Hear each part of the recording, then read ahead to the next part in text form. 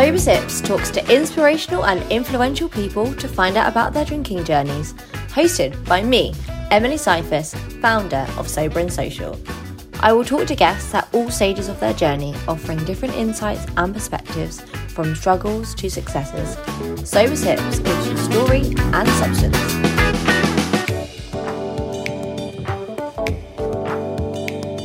Before we head into the episode, I wanted to tell you about Calenio, one of my favourite drinks brands. Calenio are a non-alcoholic spirits brand on a mission to bring joy to not drinking. Flavoured by the sun-drenched fruits of Colombia, their spirits offer a deliciously versatile, alcohol-free alternative. Thanks Calenio for sponsoring the episode.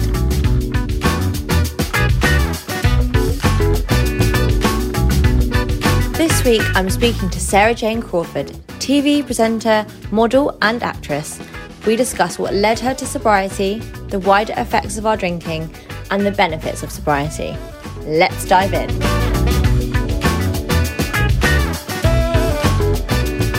Hello, Sarah Jane Crawford. How are you today?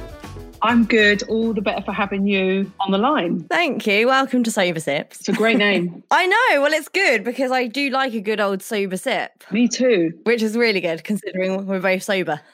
It's hard to find. I think there are a few nice sober brands out there. But when I first turned sober, I was kind of a bit lost for what to have. Yeah, I think that side of sobriety and the non-alcoholic market has really grown, especially in the last few years. Because I suppose when you got sober, it was 3 years ago now.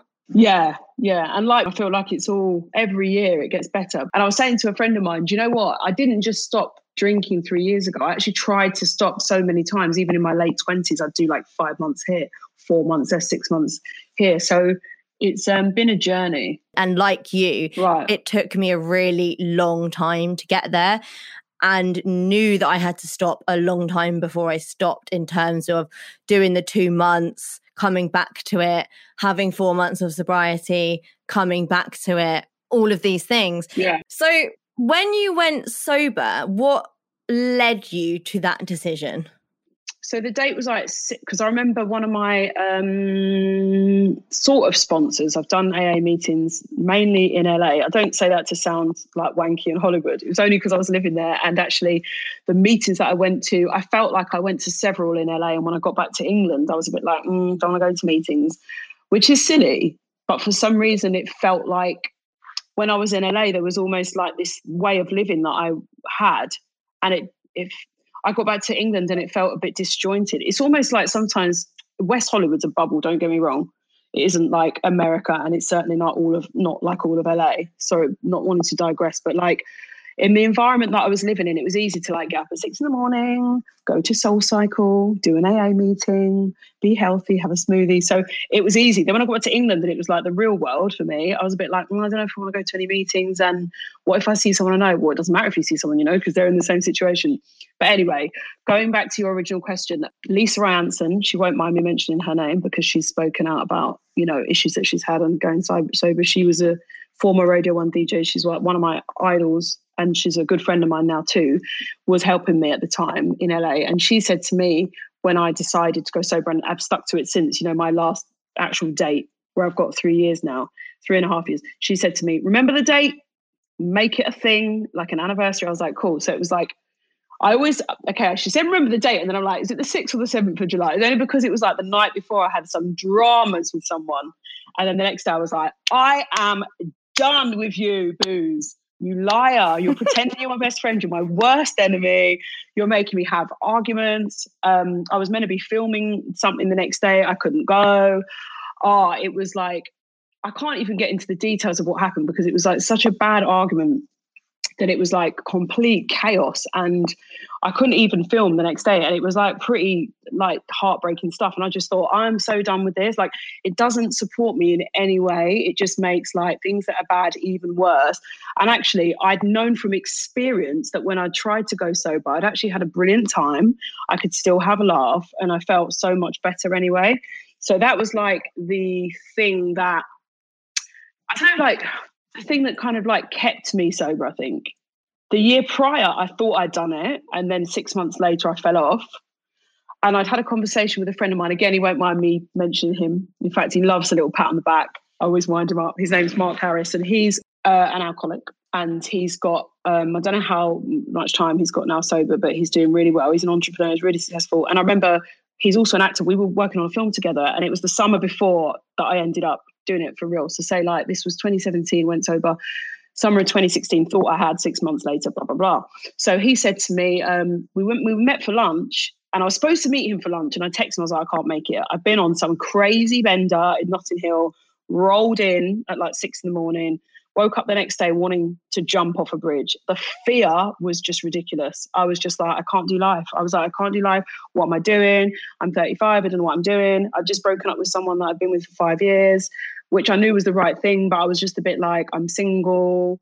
I don't know what I'm doing. What's happening in my career? I've just come back from LA kind of, but not really. I was like back and forth. What am I doing? And we went for lunch, and he just said to me, Sarah, the next time someone offers you a drink, you just go, not for me. And he pushed the sparkling water towards me. But the reason it resonated with me, sorry, I'm waffling on a bit much on this one question, is because he understood me. Like, he's like me. He's very all or nothing, extremes, wants that like high feeling, but also is a bit of a nightmare when you're in a low place as well. And like this personal trainer that lived in Notting Hill had said to me, I was living in Notting Hill at the time, had said to me, it's easy, Sarah, you just go sober, it will save you loads of calories. And it just did not wash with me because he didn't get it. He'd never been like me. He'd never been like, had those addict tendencies. So when my friend Mark said it, I knew he got it because he's like me as a person in terms of his up and down ways. So yeah, but then 2017, nah. And you know what? I was able to, the situation I was in at the time, not wanting to like badmouth any ex-boyfriend, but I was able to like move away from that and not go back. Because I think, how many times when you're drunk do you like contact the person that you've broken up with who's not right for you? But when you're sober, I think that if you do break up with someone that's not right, it's not a guarantee you won't bring them back. But for me, it's worked well. Like, I've been able to move on with my life and know that that person's not right for me. I'm probably not right for them. And I have so much more integrity. Like, I just stand by my decisions. I don't go back on stuff when I'm sober. Even if I might want to, I can see the big picture. Gave me so much self-esteem to do that. Yeah, for sure. Yeah. Sorry, I'm going off on one, but I realise how passionate I am about the reason. 100%. I agree. Like, the amount of, relationships or bad situations that I would stay in because of essentially drugs and alcohol. And the moment I got sober, I could actually feel my self-respect and clarity and self-love, like almost just like coming back into me, being like, I only want to be in healthy situations and I only want to be in situations that serve me. Like, I don't want this negative cycle, being in these destructive relationships or ending up in these, destructive situations. Like, as soon as I was sober, I was like, oh, okay, I can actually see clearly now and make these decisions for myself. Whereas I kind of felt that was taken away when I was drinking. Yeah. And you know what? 100%. And speaking about unhealthy situations and how many young couples get into drama because they're high or they're drunk. Do you know what I'm saying? So it's so sad when you talk about healthy situations. I feel like they definitely favour you more when you're not drinking. And there are some people that can have a drink and get drunk with their partner and they come home and they have a laugh and it's a wonderful night. And I've had many of those nights myself. But I just think that it's important to realise whether, if it's a 50-50 thing, like one day it's going to kick off, one day it's going to be fun, one day it's going to kick off. That's dangerous, But there's been times when, I know a story, one of my fiance's friends from Ireland had a drink and never made it up the next morning. Like, he fell into a canal drunk. And again, that isn't to speak badly in the memory of anyone. That's just to say how sad, like a normal, lovely person who has a drink like anyone else. And that's the thing about alcohol that is so sad and tragic, is that, especially in Western culture, we all say it's normal. Like, when I said I was stopping drinking, a lot of my friends were like, oh, you're not an alcoholic, you don't drink vodka in the morning. Yeah, but there's a slippery slope to get to being that level of what people associate with Amy Winehouse. God bless her. Do you know what I mean? And again, I'm not saying anything negative about her. I'm just saying, like, there's a long journey you go on to get to that point. And so before you know it, you can be there.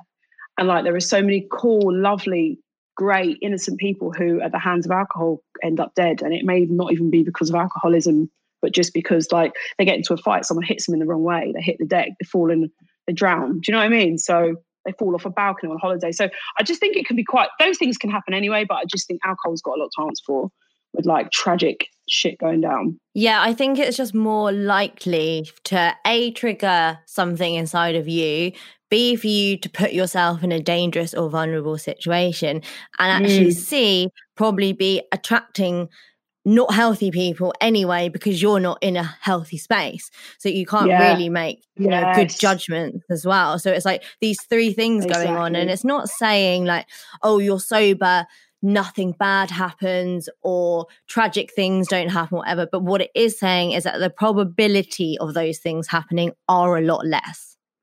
Yes, that's it. That's exactly right. And what you said is spot on. It's not just what happens when you're drunk. It's also that mindset that you have that attracts in people that maybe don't have any business being in your life. Not that they're bad people, but they just don't work with you being the highest version of yourself, you know?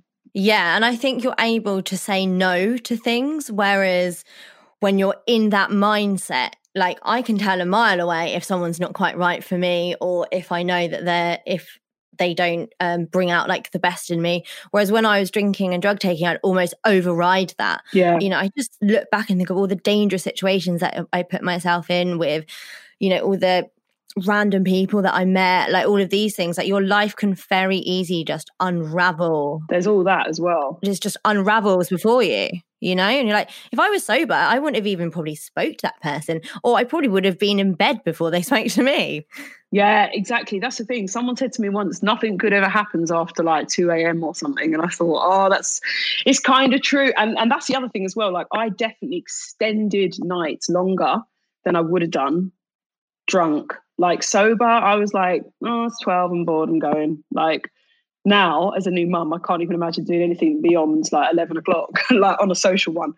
But like, yeah, it's definitely made me, and also in terms of like having a daughter, like I think to myself, I'm so glad that sobriety is so much more of a trendy thing for young people now, because I feel like I always think about the future, and probably a little bit too much because it can cause unnecessary anxiety sometimes. But I always think about how what I want to teach her is that, like, if you're drinking and you're out as a young woman, then you are vulnerable, and you could end up just thinking, I'm going to just go back with this person for a drink. You don't know them, but you're feeling like you've got Dutch courage, and they might not necessarily kill you or something, but you might just end up waking up and thinking, why have I done that? Or like, what is this situation? Like, I just think, yeah, you just attract situations that are just less than you.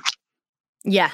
Yeah, 100%. And I generally feel so like passionate about my sobriety, not just because it's changed my life, but just on like a general like level of, I think the world would be a better place if people drank less or not at all. Like I think there would be less mental health. I think there'd be lower suicide rates. I think there'd be more hospital beds. I think people would not be spending days off work. People would have more money. They'd be kinder. They'd be more loving. Like all of the above. It's like a collective, like, I don't know, vibrational like lift if people are doing that less, because the effects of all of that, and especially on society, like, is so huge that putting it out there into the world that it's okay to not want to drink. You don't have to have hit a rock bottom. It can just be something you don't want to do, or it can just be something that's negative in your life. Like, whatever the reason, it's okay to not do it, and it doesn't matter what that reason is necessarily. Yeah, I agree. And I think it's a lot easier now to sort of say, oh, I'm sober, or I don't drink, or no, I'm not. And people not be like, oh, come on. Like, I think before it was so much harder. Now people just think it's a bit more normal. Like with veganism, it's become a lot more trendy. I know that's like a bit of a shit word to use, but if it works in terms of, you know, describing people wanting to drink less in general, then it's a good word to use. I think that it's a lot easier now to do it because people are a lot more supportive and they just expect it before. And also people want company when they're drinking. So you might be around. It's hard, but you know, the conversations like this, so you feel really evangelical about like stopping drinking. And it's almost like I feel like certain people listening who say have no intention of not stopping drinking, maybe they wouldn't listen, but like they'd be like, oh, listen to them, they're preaching. But it is one of those things that when it changes your life and you can see how it can change other people's lives, it's hard to like not be so enthusiastic about it. And it sounds preachy, but like you just listed, there are so many things that would improve in a lot of people's lives. I think if everybody had the ability, and I'm definitely not blessed with it, I'm sure you're not either, if we all had the ability to be moderate in what we did. But then my thing is that what's the point of, like, I kind of think, what's the point of moderate drinking? I didn't even enjoy the taste of most alcohol unless it's like Baileys and it's like really sweet and creamy. I just did drink to change how I felt. I would drink to get drunk, to be honest. I was very British about it. I'm not going to pretend that like I liked certain like wines. Oh my God, this is a really nice wine. Like, no, like I might have thought I did, or I like this cocktail. Yeah, because there's loads of sugar in it, but I'd happily have like a virgin cocktail because it's got the same sweet mix in it. But that booze in there is going to make me get drunk, and I'm going to enjoy getting drunk because it's sweet, rather than like wincing when you like knock back like some poison that you could set on fire that kills a little worm or something. So yeah, you're picking in your insides. But it's mad, isn't it? Yeah, for sure. And I also think, like you said about it almost like being trendy, but I also think it's become more accessible in terms, and veganism as well. Like when you go out, they'll have a vegan menu, or when you go to a bar, they have an alcohol-free menu. Like when you go to M&S or Tesco or Lidl or whatever your vibe is in a supermarket, they will have options for you. Whereas I think before, it's like all the benefits were definitely there because people were going vegan and people were going sober. And equally, don't get me wrong, some people have, very bad addiction issues and have to go sober. Since for some people, it's not a choice, and I totally respect that. But now, if you choose to do either of these two things, it's like you do it, but actually you are kind of like supported in doing it by where you go out to eat or where you go. Yeah, it's a lot easier commercially. What else was monumental in you staying sober, do you think, apart from meetings? What kept me sober? So obviously in the AA circles, people talk about if you don't go to the meetings, then you're white knuckle riding it, as they say, hanging on in there with no real support. And I haven't worked the 12 steps or anything like that. I do have the book actually up there. I haven't done it. And I was asked, someone suggested that I do it, and it really helped me. One of my friends who's like a sort of well-known musician I ran into not so long ago, and he said to me that the steps have really helped him. So it's something that I think I'd still like to do. What helped me? Do you know what else was? I think what was a motivating force for me was fertility as well. Like I really wanted a baby, and I knew that because I have endometriosis, I'd had fibroids removed when I was in the same year, actually, 2015, that same year, that I turned vegan, and a low AMH blood result level, which denotes potentially premature ovarian failure. Alcohol's like the worst thing to like be pouring on top of like potential infertility issues. So I just thought, I really want a baby, and this isn't the way to go about getting one, not in your late 30s. So I really believe that me cleaning up my act is the reason that I'm a mum today. Like, I really believe that. I just don't see how. I don't know where I would be if I was still drinking health-wise. Like I can't see how I would have like made that happen. And I thought I'd need to do IVF and actually throw some eggs and all of this kind of stuff. But we conceived naturally, and thank God. And when I was pregnant, I didn't obviously have that whole issue of like, oh my God, I haven't had a drink, because I was like used to it. I was like, oh. So when they would be like, be careful with like certain cheeses and don't eat like certain red meat, or be careful with like drinking or, certain seafood, I was like, oh, I don't do any of that. So I felt some of my vegan pregnant friends are like sober ones as well. Actually, no, I don't know if I know any. Do I know many vegan sober friends? Maybe they still drink. They're all quite smug, like, oh, I don't do those things they're telling me not to do anyway. But anyway, yeah. So I think that was a real motivating factor. I don't think everyone has to do AA, but I would definitely say that you need to think about a strategy. I don't think it's as simple as just like, oh, I'm going to give up, and I've done like a couple of months, so now I can go back into a club environment. Well, there isn't anything clubs at the moment, but do you know what I mean? I do think you have to be really clever about who you put yourself around, different triggers, avoiding them, And then like now I wouldn't even consider having a drink. I wouldn't crave it. So I feel like I've been to Ibiza twice now sober. In fact, I was in DC-10 sober looking around just thinking, ugh, did I look like that once? So embarrassing. But I know you all know what I mean with all of this. Like, you just look around and everyone's just like, you just think, oh my God, everyone's got their sunglasses on and that. And it's just like, oh, thank God, it's not me anymore. And you know what? Have you ever heard that expression, like run the trailer? I think it's quite an AA term. Like, as in, if you think about having a drink, you run the trailer. So I'm going to have one drink and then it's going to end up being 10. And then I'm going to start doing all these other things. Then someone's going to make a phone call to someone. And then next thing you know, it's gone in a totally different direction. And then like, before you know it, you're at different people's houses. And then it's like 6 a.m. and like whatever you were doing, that, like whatever started off as like a really nice drink ends up as complete carnage. So like it is like running the trailer of like, I'm going to do this, which will just be this, but then I'm going to end up wiping out the whole week and wanting to kill myself. It's okay, I'll leave it. So that also helped, running the trailer. I call it play the tape forward, but I feel like running the trailer is also a very good one that I'm going to start using in my everyday life now. I haven't heard that before actually, so I'm going to start using it. Maybe it's not, but I think it's called that. Like just a highlight reel or a low light reel of like where the film would end. Or not end, but like, Well, even if it wasn't a thing, it is now a thing. Yeah, run the play trailer. the trailer. Yeah. Or run the trailer. Play the tape forward's a good one as well. And I honestly think it's so true, though. The amount of times I've just gone, we'll just have a lovely glass of Prosecco and we'll just catch up.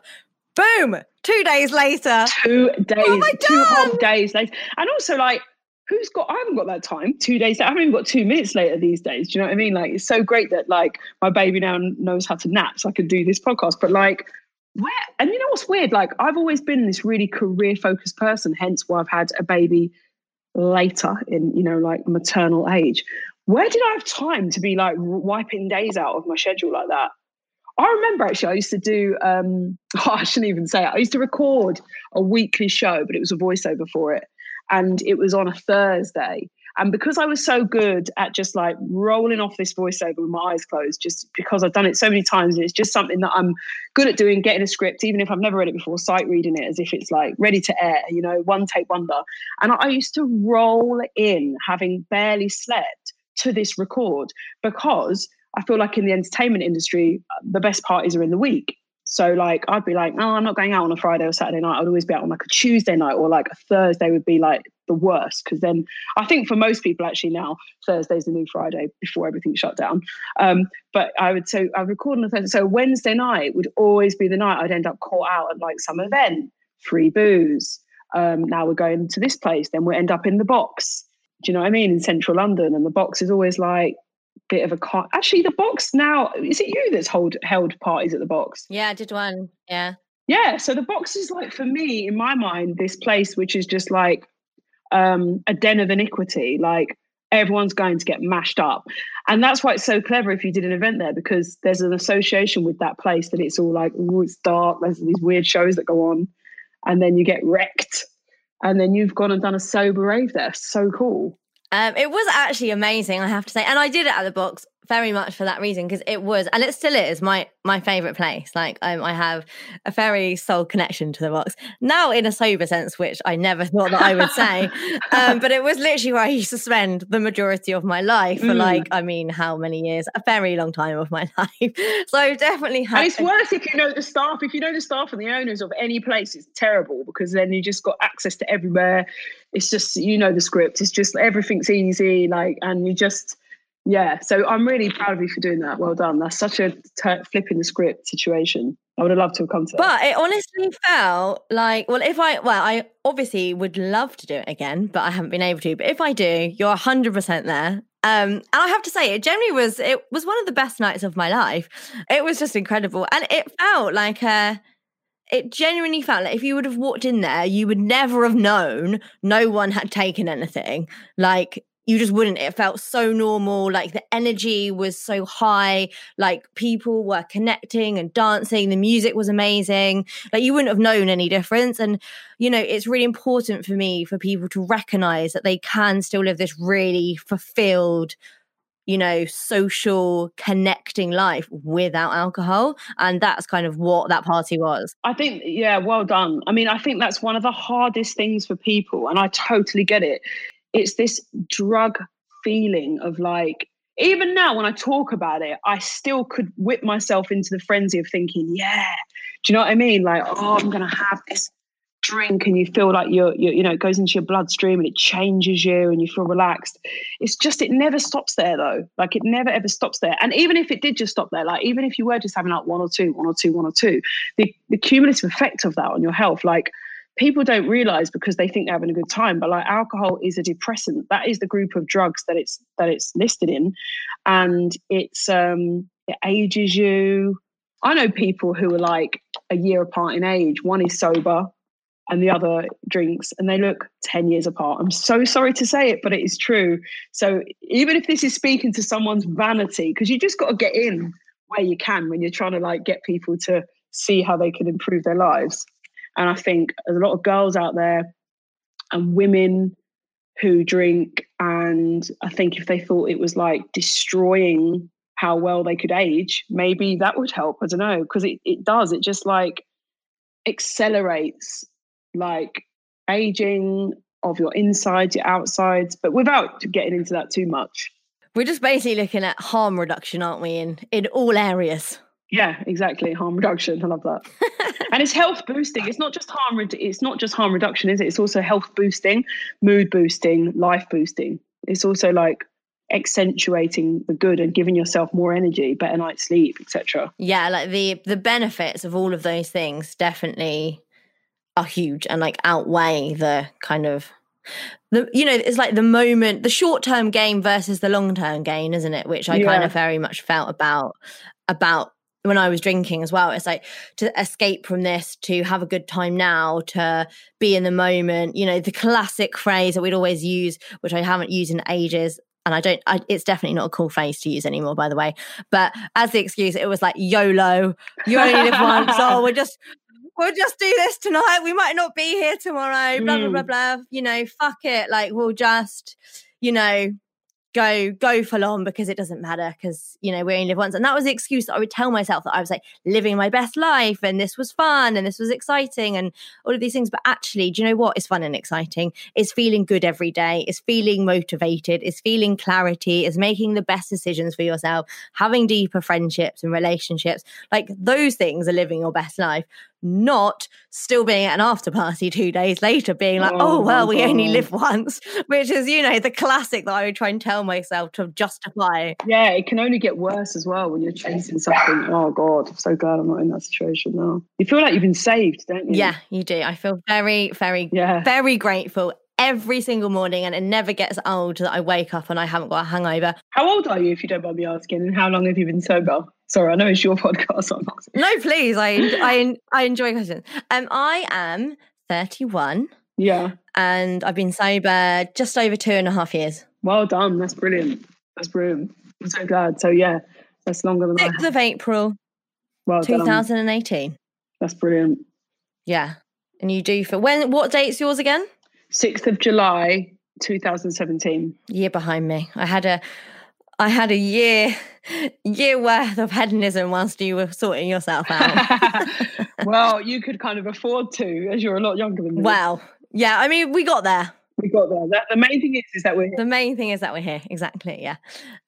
Anyone listening, what is your biggest advice if there is someone that is struggling with their sobriety? What would you say to them?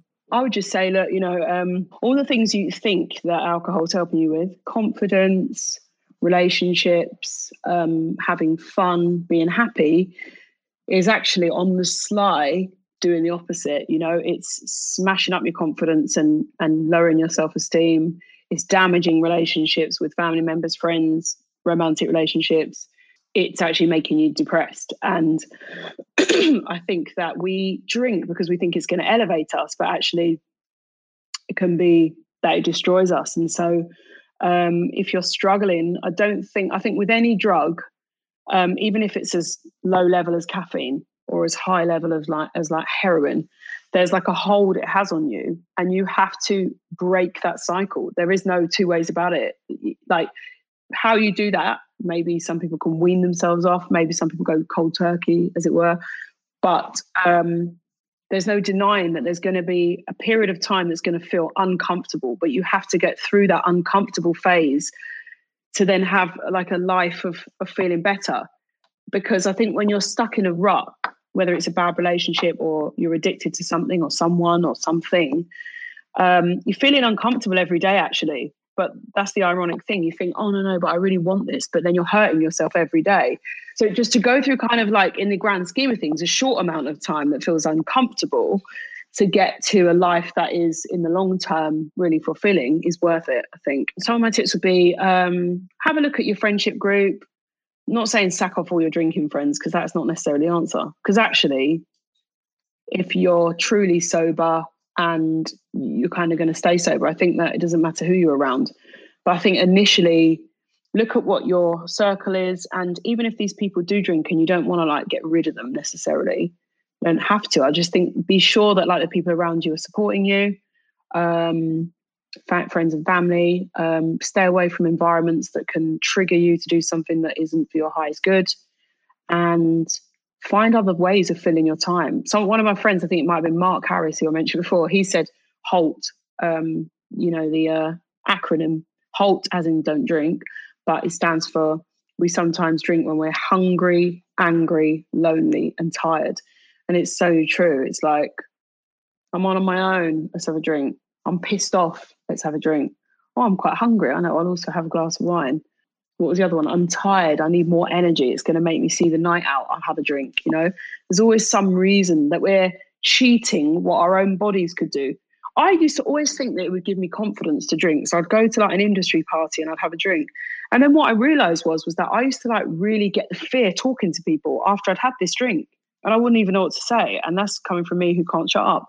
Whereas once I'd become sober for like 2 or 3 weeks and it was like really out of my system, I would just be in my element. I'd like run into someone and that would normally be one of those awkward situations where you're thinking, I must get out of this, and just be completely comfortable in my own skin once I'd gotten rid of the alcohol from my system. I agree. That's one thing I've definitely found as well, is that I do actually feel more confident sober. And I know that's a lot of one of the reasons when I ever speak to people why they are fearful of giving up alcohol is they use it for their confidence, or they don't know how they're going to feel. But actually, I genuinely feel so much better in social situations because, like you said, I'd always feel actually really anxious and like think, oh no, what did I say? Or do they know that I've had too many? Or what are they judging me You're on? overthinking it in the moment. It would make, whereas now I love, meeting people and, whether I know them before or I haven't, and just finding out about people. Like, people are fascinating and I love asking them questions and I love hearing about them.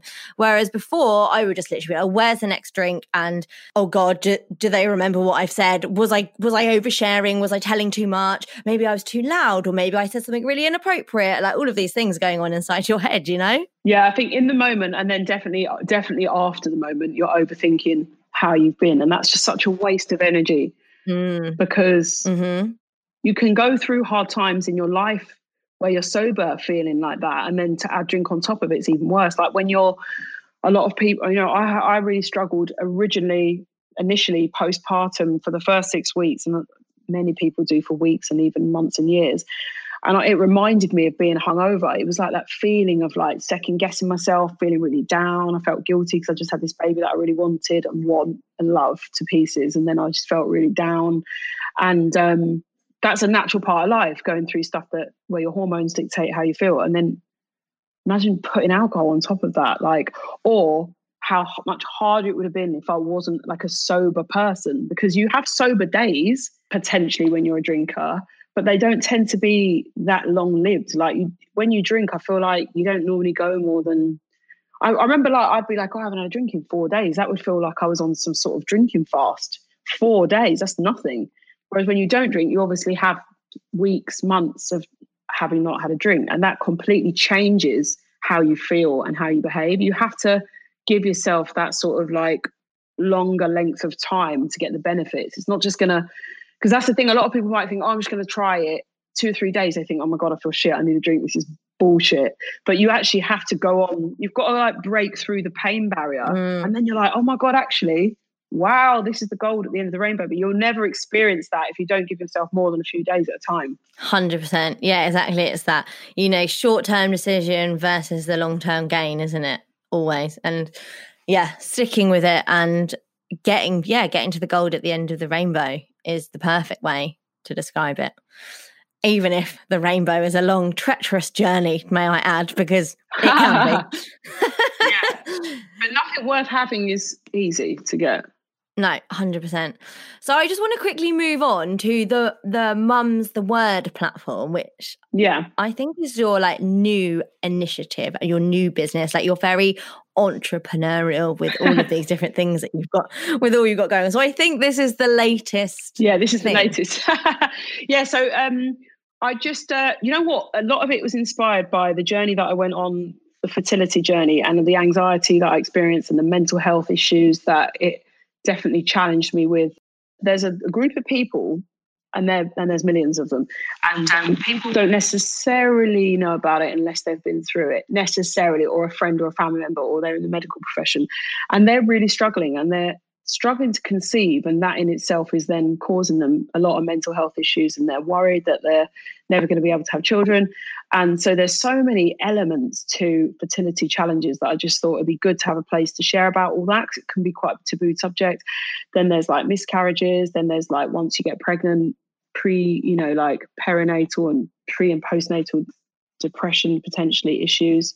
It's not all doom and gloom, but I just think it's good to talk. And so at the moment, it's just an Instagram page, but I am starting a podcast soon in 2021, where I'm going to just be chatting to women about different experiences about what they've been through.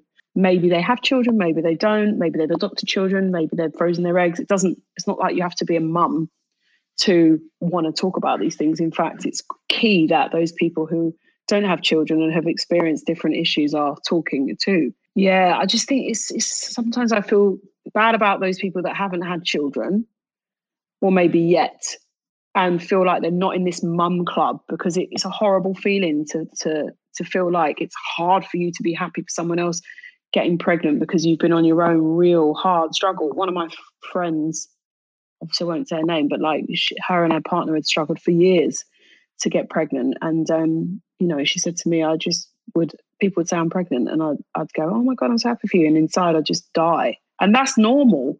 I'm not saying that everybody who struggles can't be happy for people. Some people can. Everybody's different, but there's nothing wrong with that. So I just think maternal mental health is such a big thing, and it certainly doesn't get spoken about enough. People are just mums and they've got babies, and you think, oh wow, it is hard, really hard. Once you become a mum, it's hard. When you're trying to be a mum, it's hard.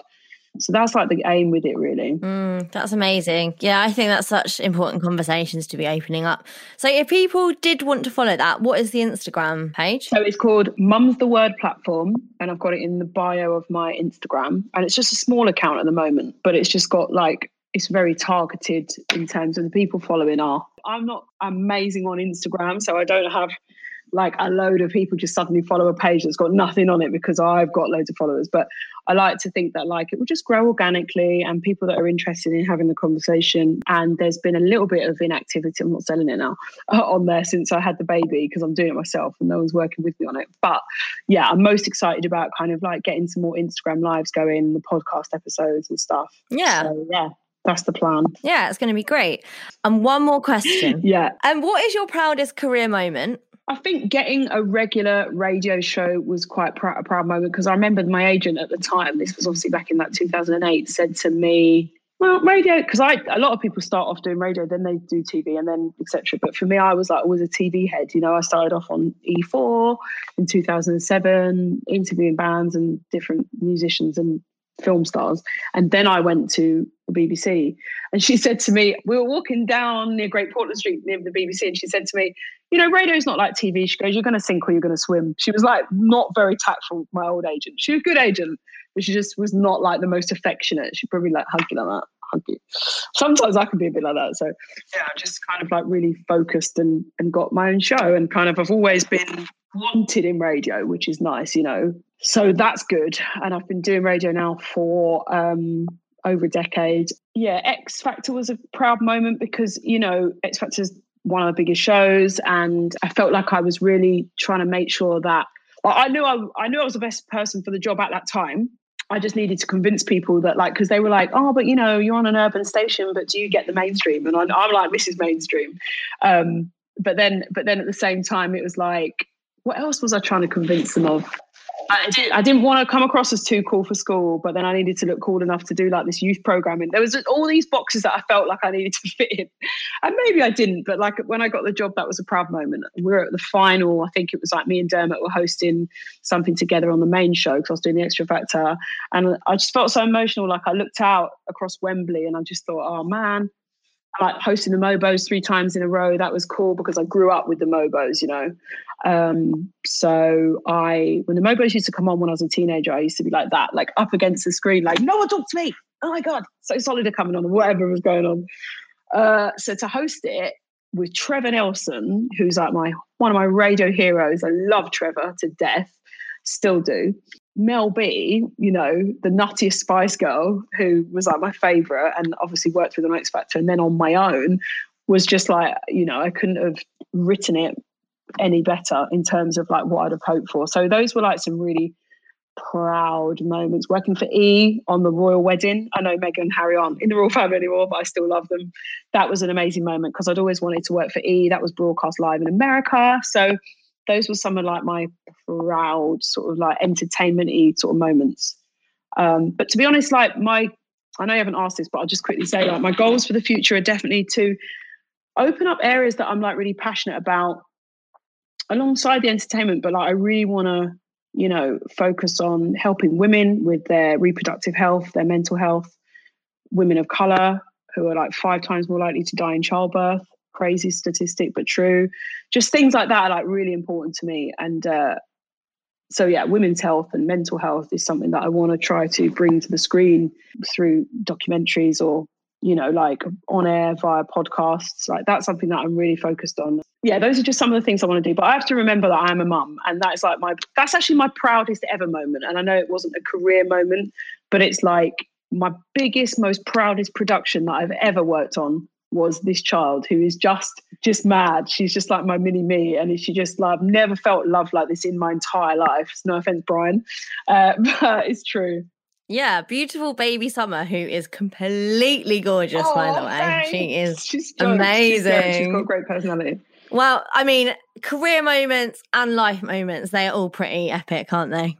Or everything that you've achieved. So you should be very proud. Thank you. I appreciate that. I'm going to move this on to our quickfire round, which is then the end of our interview, because I feel like we could just probably talk for days on here, actually. Favourite person you've ever interviewed? Probably most impressive person was Robert De Niro. Favourite person, it'll be a combination of when I interviewed Take That and Robbie Williams, because I grew up loving them. Amazing. Who is your biggest inspiration? My mum's a massive inspiration to me. I lost my dad when I was 7, and the way she dealt with the grief and keeping the family together and raising us was really commendable. And also, I'd say Oprah. Absolutely love Oprah. Just come from such a difficult background, and to be like the first and maybe only Black billionairess is incredible. And Meghan Markle, just shove her in there as well. Oh yeah, we can't forget her. Black royalty, love it. Life mantra. Life mantra: do something today that your future self will thank you for. Oh, I love it. Thank you so much for being an epic guest on Thank Sober you. I've so enjoyed it. Well done for your sobriety and for your project. You're doing so well. Thank you. Well done on your epic, amazing life. Oh, thanks. I don't always feel like that, but it's nice for you to say that. Thank you. And I'm sure we'll speak soon. Definitely. Thank you, Sarah Jane, for being such an incredible guest. If you want to keep up to date with her ever-evolving journey, then give her a follow on @SarahJaneCrawford. We are stocking up this week on @Calenio, and don't forget to get yours to make delicious AF drinks. We can't wait to see you back here next week for another episode of Sober Sips.